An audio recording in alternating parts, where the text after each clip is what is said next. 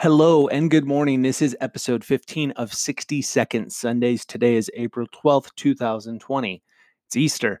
Happy Easter to you, to your family. Hope you're enjoying your Easter Sunday. And even if you're not physically with your families, enjoying their company potentially virtually.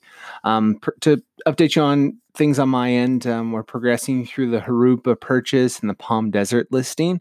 Working on repair negotiations, finalized both of those this last week, and getting contingency removals going as well. I released a new podcast episode of Chino in the Hills this week with Victoria Kemble. We talk about, among other things, Bag It for Mary, one of her great philanthropies. Look out this week for a couple episodes of Always Be Consulting as well. And just as far as the market goes, things are moving. Things are happening and differently, but they're happening. Have a good day. Bye.